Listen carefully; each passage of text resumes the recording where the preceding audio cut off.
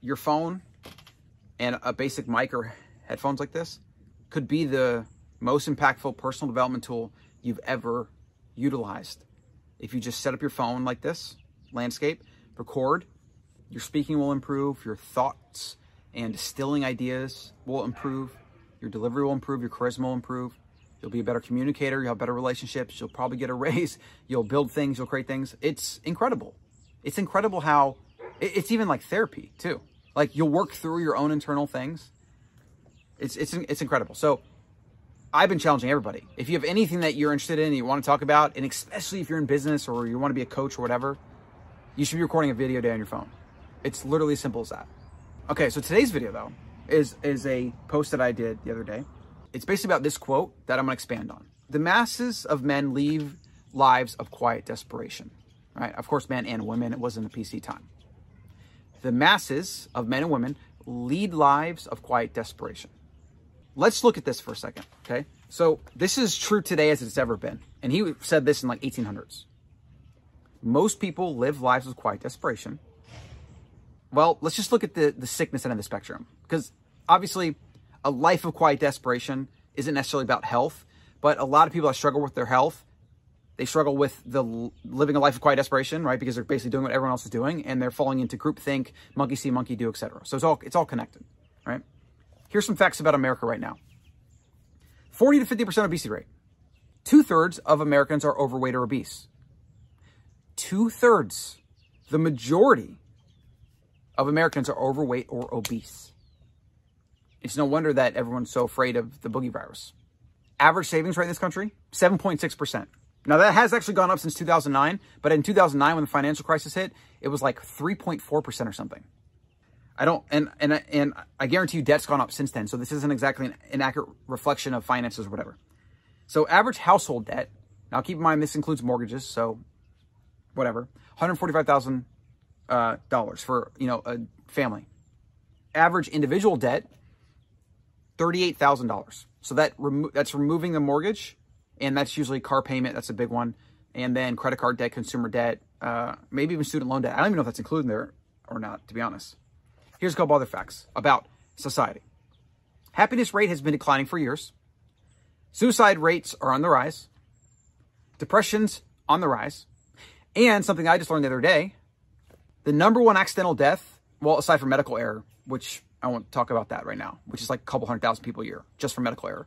The number one accidental death, it was car accidents, obviously, right? It has now become drug overdoses. And that obviously coincides with the happiness, the depression, and the suicide rate, right? These things are all very connected. People struggle with a lot of these things, tend to struggle with multiple of them.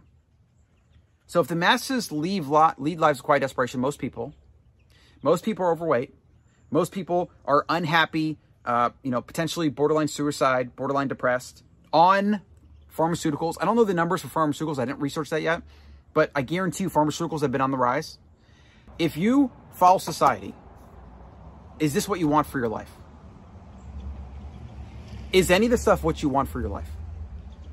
Or even just a list. Some of these things, maybe you're debt-free, but you're overweight or depressed or whatever, right? And, every single thing that you do that is based on what society has deemed you should do, that is based on what your parents did, your spouses, your friends, your cousins, whatever, everything that you do that's the same as them is likely to fall in this realm of sick society, of a life of quiet desperation. Every single line item in your life, every single thing, you have to ask yourself, am I doing what society has set for me, that I was just indoctrinated to do, that I was just raised to do? Or have I thought about it critically, weighed the pros and cons, and then thought about it for myself? If you did this exercise and you really listed these off, health, finances, job pursuit, profession, all these different things that are mostly just based on things that have been going on in society. And if you look at what's going on with the internet and rapid change in technology, a lot of these things are archaic, are outdated.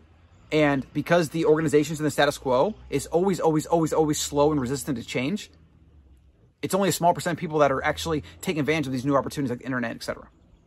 And that's why at the beginning of the video, just getting on your camera and talking could lead you to places you have no idea. And you don't have to post these videos. Maybe you do. You should put it on YouTube, whatever. Create your own little channel about whatever you want. But it's for personal development. It's just doing it. It's to fight inertia.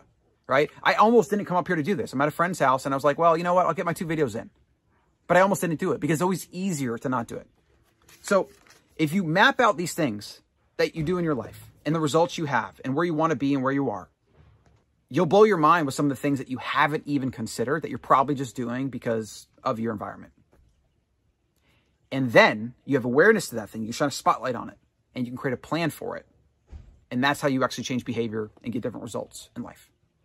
The CTA for today, the call to action, the idea to leave this video with is perform that exercise. You can keep it simple. Maybe just do health and finances or whatever, right? But you should also do like how you think, your relationships, you know, raising your kids, everything.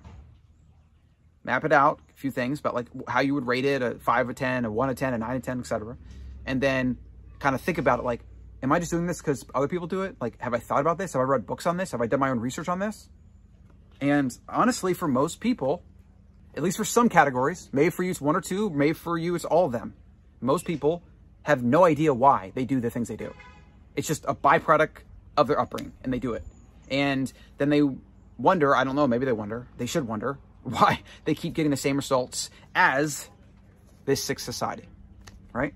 If you don't want to live a life of quiet desperation, right? And if you don't want to basically be a debt slave and be overweight and be a pharma slave or accidentally die because you overdose on prescription drugs that you should be taking in the first place. If you don't want any of that, you have to create a plan for every single thing in your life.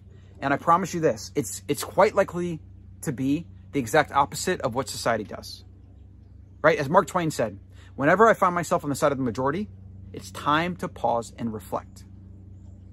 I'll see you in the next one.